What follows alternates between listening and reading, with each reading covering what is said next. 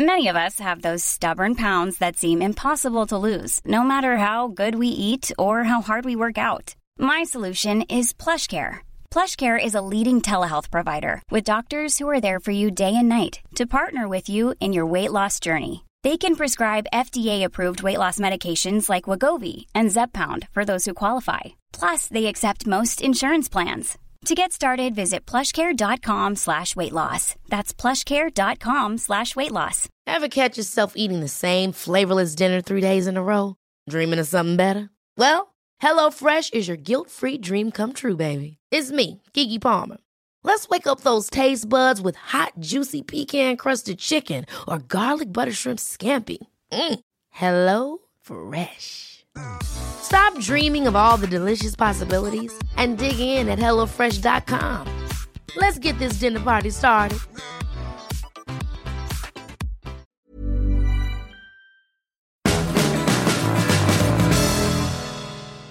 Hello and welcome to It's All Kicking Off, another football roundtable discussion podcast with myself, Adam Wilborn, Ewan Patterson, and Adam Cleary from What Culture Football, here to discuss another burning football issue. But before we get into it, if you're a fan of this sort of thing, make sure you subscribe to What Culture Football on either iTunes, Spotify, wherever you get your podcast from, for daily football podcasts. But as I said, I'm joined by Ewan and Adam.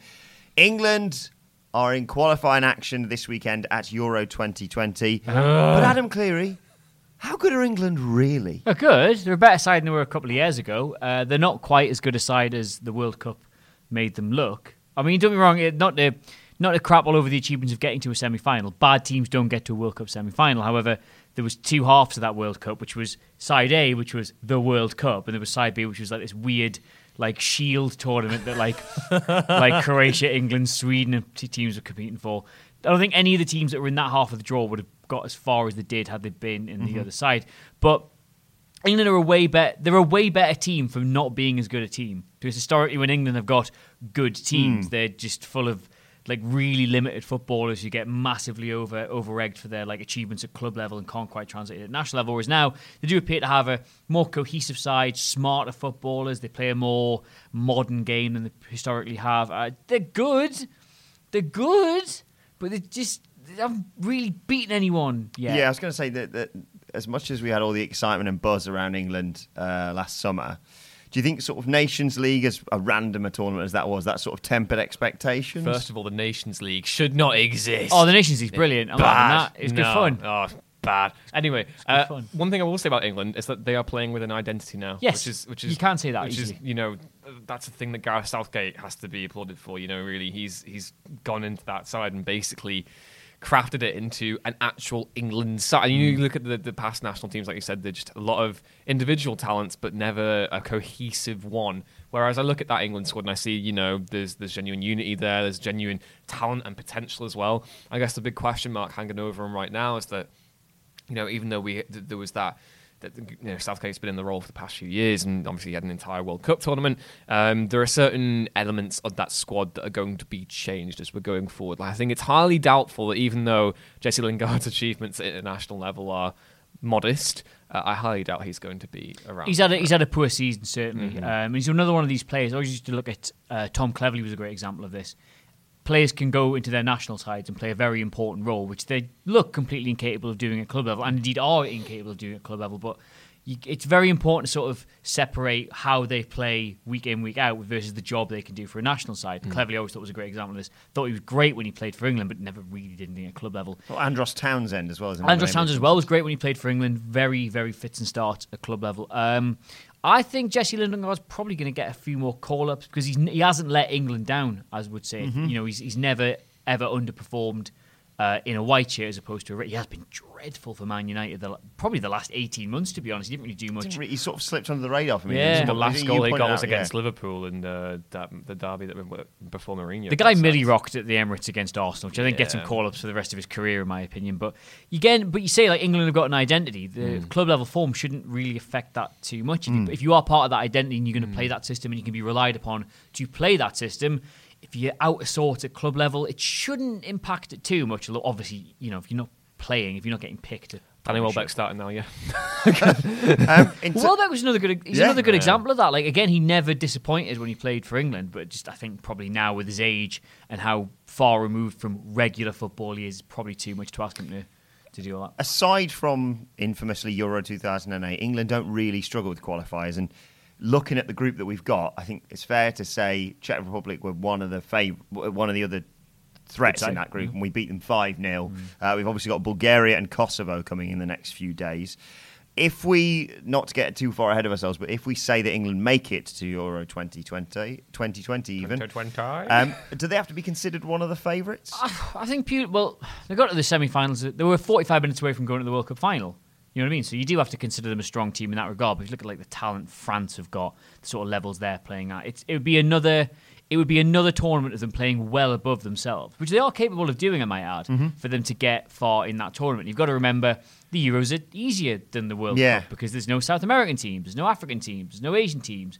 You know, it's just the best of the teams in Europe, and England are probably one of the better sides in Europe. I looked at the FIFA rankings before we came in here. They're relevant.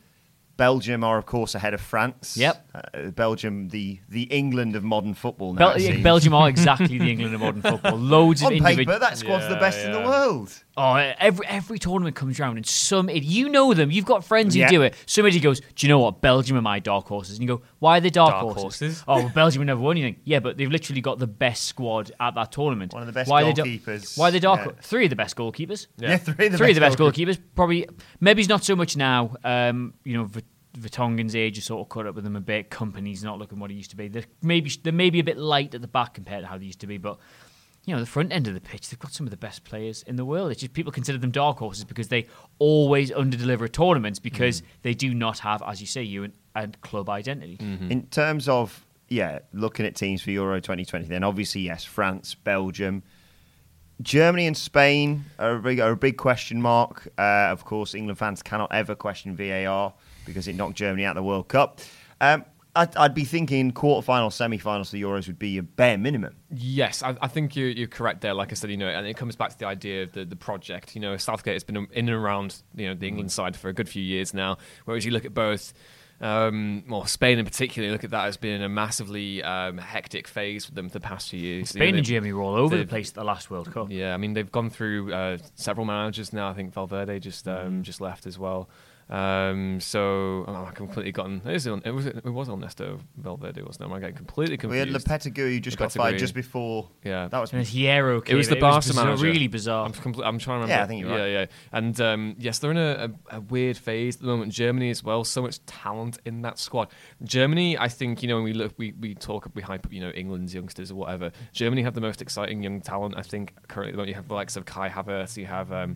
Sane in particular as well. They didn't take Sane. Julian Brandt as well. They have great players for that side, but I guess it's all about making it work. And I think England, even though they may not necessarily have as strong a squad as maybe Belgium or Spain or whatever, I think the fact that Southgate has been around probably indicates that people should be expecting things from them. You mentioned key players for Germany and Spain. Who are England's? Whichever centre-back establishes himself as the only good one over the next couple of years. John Stones seems to have fallen completely off the radar at Man City. There's talk that Fernandinho is going to come in the side for Laporte instead of Stones, which is almost inconceivable 12 months ago. Harry Maguire, while he is extremely high banter and should have probably been on the £50 note, is not particularly a line-leading centre-back. I do think there is a stability issue. They could be incredibly exciting to watch. I think they've got about 5 or 6 players who could get into the 3 spots at the start, at the top end of the pitch, but I think they really, really do struggle at the back. It's weird, because like the players that I want, well, not that I'm particularly motivated to care about England at all, but I think if on paper that squad, I think at the back you're looking at Ben Chilwell at left back, and you're looking at Trent Alexander-Arnold at right back. I think that's probably how you'd want to be playing that system. I know people will probably disagree and say, Kyle Walker or Kieran Trippier or whatever, but I think in terms of building the future of that team at the same time, I think both players have proved themselves to be good enough, established in that position. I would imagine, bringing the right back position, I would imagine they're probably going to go with Wan-Bissaka, because Liverpool, the way Liverpool get the most out of Alexander-Arnold, he's probably one of the most creative players in that position. They really focus on the fullbacks, whereas we saw at the World Cup, that Kieran Trippier there was purely there for set pieces. The attacking spine of that side doesn't come from the fullbacks. The intriguing thing we saw with this It's interesting. We've got options there. Yeah, absolutely. What we've seen with this England side, specifically with Gareth Southgate, is he doesn't wait till players have a drop off. He almost refreshes it. Yeah, it's a continuous refreshment. Obviously, Jadon Sancho.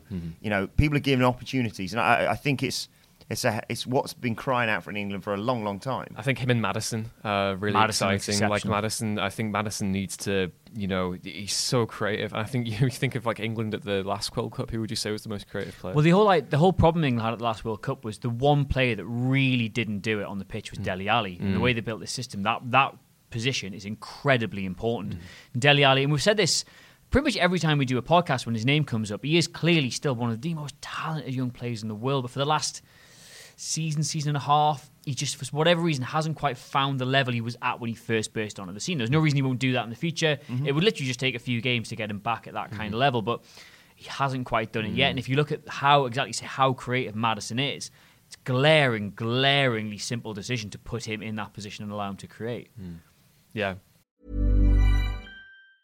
Hiring for your small business? If you're not looking for professionals on LinkedIn, you're looking in the wrong place. That's like looking for your car keys in a fish tank. LinkedIn helps you hire professionals you can't find anywhere else, even those who aren't actively searching for a new job but might be open to the perfect role. In a given month, over 70% of LinkedIn users don't even visit other leading job sites. So start looking in the right place. With LinkedIn, you can hire professionals like a professional. Post your free job on linkedin.com/achieve today. Hi, I'm Daniel, founder of Pretty Litter. Did you know cats tend to hide symptoms of sickness and pain? I learned this the hard way after losing my cat, Gingy. So I created Pretty Litter, a health monitoring litter that helps detect early signs of illness by changing colors, saving you money and potentially your cat's life. Pretty Litter is veterinarian developed, and it's the easiest way to keep tabs on your fur baby's health right at home. Go to prettylitter.com and use code ACAST for 20% off your first order and a free cat toy. Terms and conditions apply. See site for details. Ever catch yourself eating the same flavorless dinner 3 days in a row? Dreaming of something better? Well, HelloFresh is your guilt-free dream come true, baby. It's me, Keke Palmer. Let's wake up those taste buds with hot, juicy pecan-crusted chicken or garlic butter shrimp scampi. Hello Fresh. Stop dreaming of all the delicious possibilities and dig in at HelloFresh.com. Let's get this dinner party started.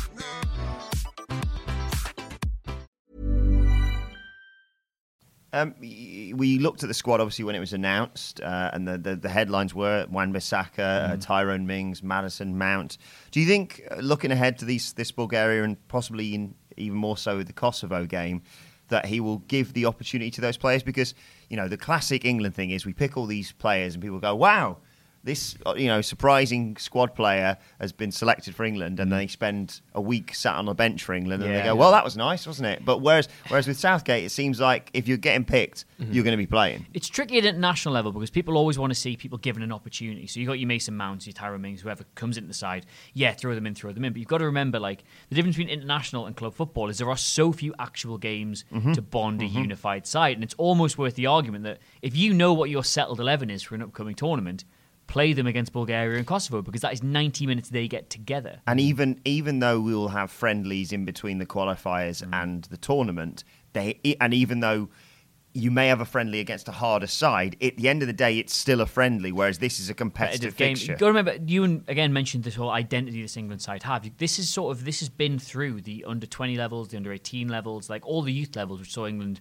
win all those tournaments a few years ago. A lot of these players, your Maddisons, your Mounts, etc., they've played this system. They've played this way of playing for England at youth level. So it shouldn't be too much a case of throw them in just to see how they are. You should be able to sort of trust them that the methods are the same, the system is the same, the kind of players they're going to be playing with are the same. A lot of them will have been together at youth level as well. Like Jadon Sancho's gone all through the different youth levels in England. He's played with all of them. A lot of the obviously not Wan-Bissaka because they dragged their heels over calling him up for so very long. He played up front, I think, for some other country. Yeah, there's some story about Wan-Bissaka, like 15 or 16. Even though he was a full-back at club level, he was the best player, so they were playing him up front. I think it was Burkina Faso, I want to say.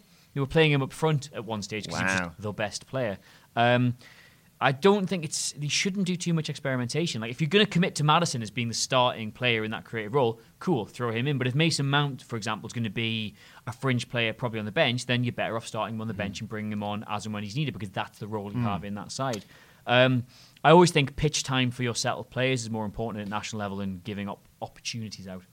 And Adam's mentioned the younger players there. In terms of like talisman for England, you've obviously got Harry Kane. The question mark remains about Raheem Sterling for England. And I, for one, didn't really get the criticism for the most part that he received at the World Cup. It's a different team, it's a different setup, and he's still. Can we just call that criticism out for what it was? Yes. It was pure race. It was it was purely racist. And if you're even going to take a footballing critique to the any player being selfish at the front end of the pitch, Harry Kane squares that ball. Harry to Kane Sterling. squares that ball in the World Cup final. Yeah, it's completely, it is specifically racist. But yeah, it's interesting. I think the question is, do you tailor? We talk about England having an identity. Do you tailor the formation to get the best out of a Sterling or or potentially a Maddison, or maybe even if you want to look at the way that Liverpool's fullbacks create, do you want to try and replicate that system at England as well? Those are really interesting questions, and you have to think about, well, how do I still want to keep the three at the back? Because I think even though that's an interesting way to play, I do think it can be limiting sometimes when you've got to, the onus is on you to break a team down. I don't think they've got the players to play three at the back at the minute. Yeah. I think I would be interested in maybe seeing a traditional 4-3-3 or something that lets have a roaming midfield like Maddison to be the 10. You have the fullbacks creating at the same time. Sterling on the left, Kane down the middle, Sancho on the right. I think that is maybe where you see the best of this team. I know I keep bringing up the fact you said thingy identity, but the problem we have with that, and Germany had this problem at the last World Cup, was they came up with this brilliant way of playing. And it won them X amount of tournaments, and then they'd kept it so rigid to a point. This is how we play. We're Germans, how they play. Turned up at another tournament a few years down the line, the game's moved on, and they really struggled as a result. Like Manuel Neuer, you can't play Manuel Neuer on the right wing. The problem is England do have a strong identity at the minute, but as you say, like if they stick too rigidly to that and they don't adapt and they don't get the most out of plays, like Raheem Sterling is the best inside forward in the world right now. The way he's been finishing for Man City is so instinctive and so natural. Compared to like that was where the question marks were of him a few years ago. Can't finish. You know what I mean? Good player, gets in good positions, but his finishing's a bit poor. You look at the goals he scores for Man City now. He's not even thinking, and he's putting these away. Not to make this a fantasy football podcast, but I want to put Kevin De Bruyne in my team, but there's no room for him because I'm terrified of taking Sterling out. The thing is, you say this, right? I remember a few years ago, specifically going into that World Cup, a lot of pundits were saying, why don't England just play how Spurs play? If they try and recreate Spurs' system, because they've got Danny Rose, they've got Kyle Walker, Kieran Trippier, Dele Alli, Harry Kane, you've got a real core of a side there that's going to get loads and loads out of those players, and then you just find the rest of the players that will adapt with it. As Ewan says, Liverpool have got a great system now, which Henderson is in, which Alexander-Arnold is in. You could get a lot out of those players. Man City, you could do it that way. You could get a lot out of Raheem Sterling. You've got to find out what is going to get the most out of the most amount of players. I was going to say that there's a potential headache here as well for Southgate in the sense that players are constantly changing positions now. So obviously when we went into the when England went into the World Cup, Henderson was playing the holding role alongside, interchanging with Eric Dyer. Now Henderson has found himself being used as a more advanced midfield player, and the onus is on him to create. Dyer's dropped off the radar entirely. Do you bring in Rice at this point? There's interesting things. Henderson can do a job at the 6, but at the same time, you got to think about how this complements everyone. One thing I wanted to ask was not to hark on about the World Cup, but I mean it's the most obvious thing we can go from. Once Harry Kane, depending on your perspective, either got found out or got slightly injured and carried a bit of an injury throughout the tournament, it struck me that England didn't necessarily have that much of a plan B.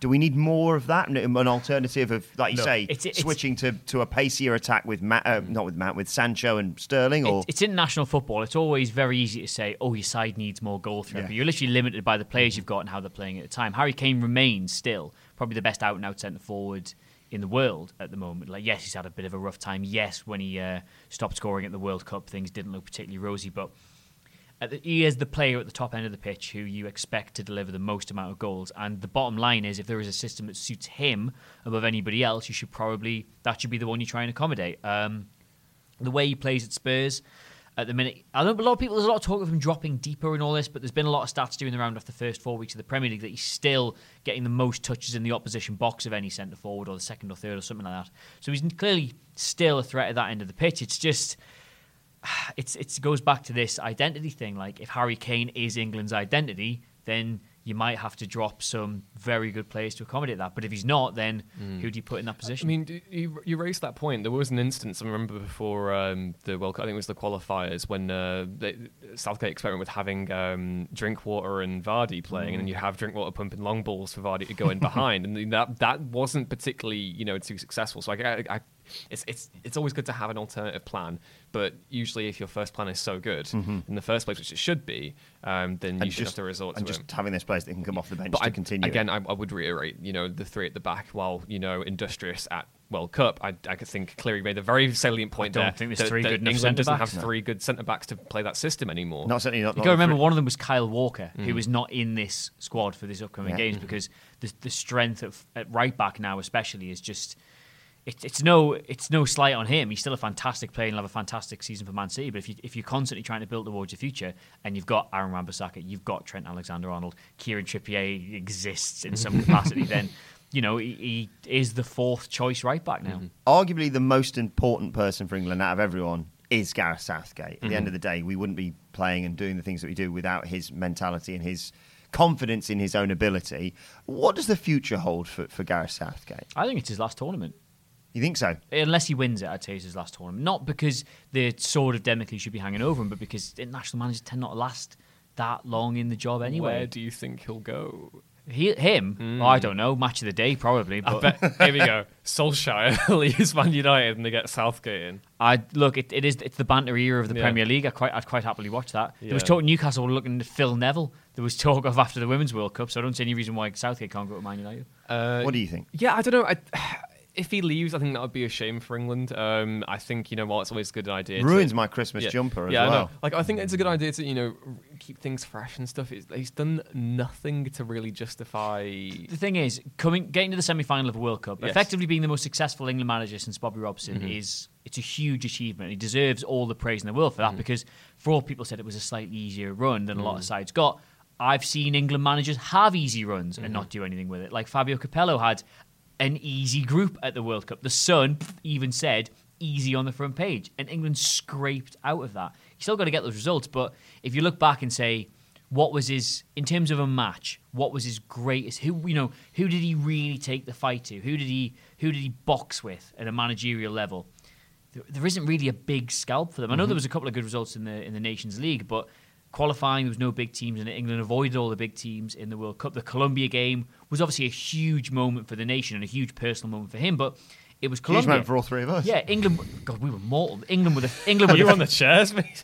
You'd left, hadn't you? You couldn't watch. I could barely watch the penalty shootout. I came back in just in time, but it does things to me, penalty shootout. So. I always love that. I turned to Ewan and I went, right before Eric Dyer took the penalty, Ewan, statistically in a penalty shootout, the most scored penalty is the one that decides the game. And you went, is that true? No, I made it up. And then he buried it. But yeah, Gareth Southgate needs to go to this tournament and he needs to beat a France, or he needs to beat a Spain, or he needs to beat a Germany at a major tournament.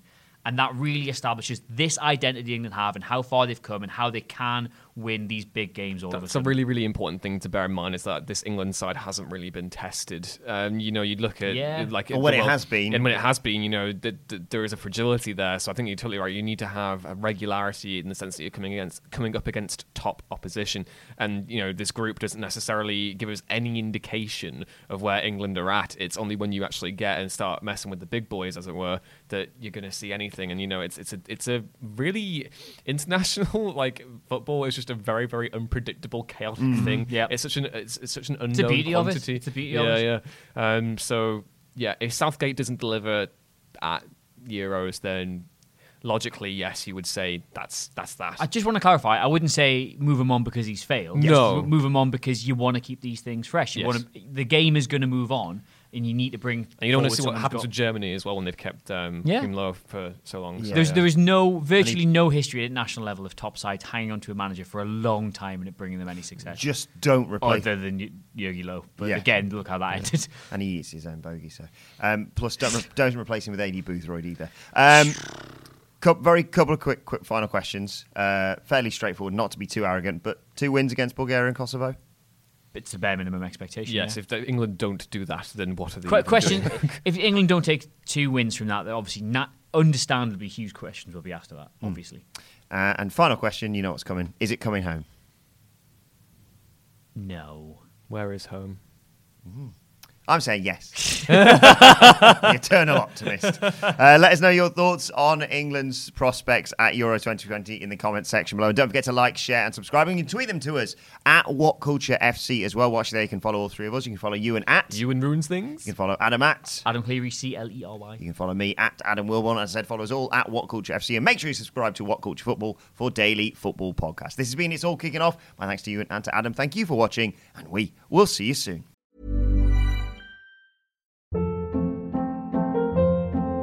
Hold up. What was that? Boring. No flavor. That was as bad as those leftovers you ate all week. Keke Palmer here, and it's time to say hello to something fresh and guilt-free. Hello Fresh. Jazz up dinner with pecan-crusted chicken or garlic butter shrimp scampi. Now that's music to my mouth. Hello Fresh. Let's get this dinner party started. Discover all the delicious possibilities at HelloFresh.com. Hi, I'm Daniel, founder of Pretty Litter. Cats and cat owners deserve better than any old-fashioned litter. That's why I teamed up with scientists and veterinarians to create Pretty Litter. Its innovative crystal formula has superior odor control and weighs up to 80% less than clay litter. Pretty Litter even monitors health by changing colors to help detect early signs of potential illness. It's the world's smartest kitty litter. Go to prettylitter.com and use code ACAST for 20% off your first order and a free cat toy. Terms and conditions apply. See site for details.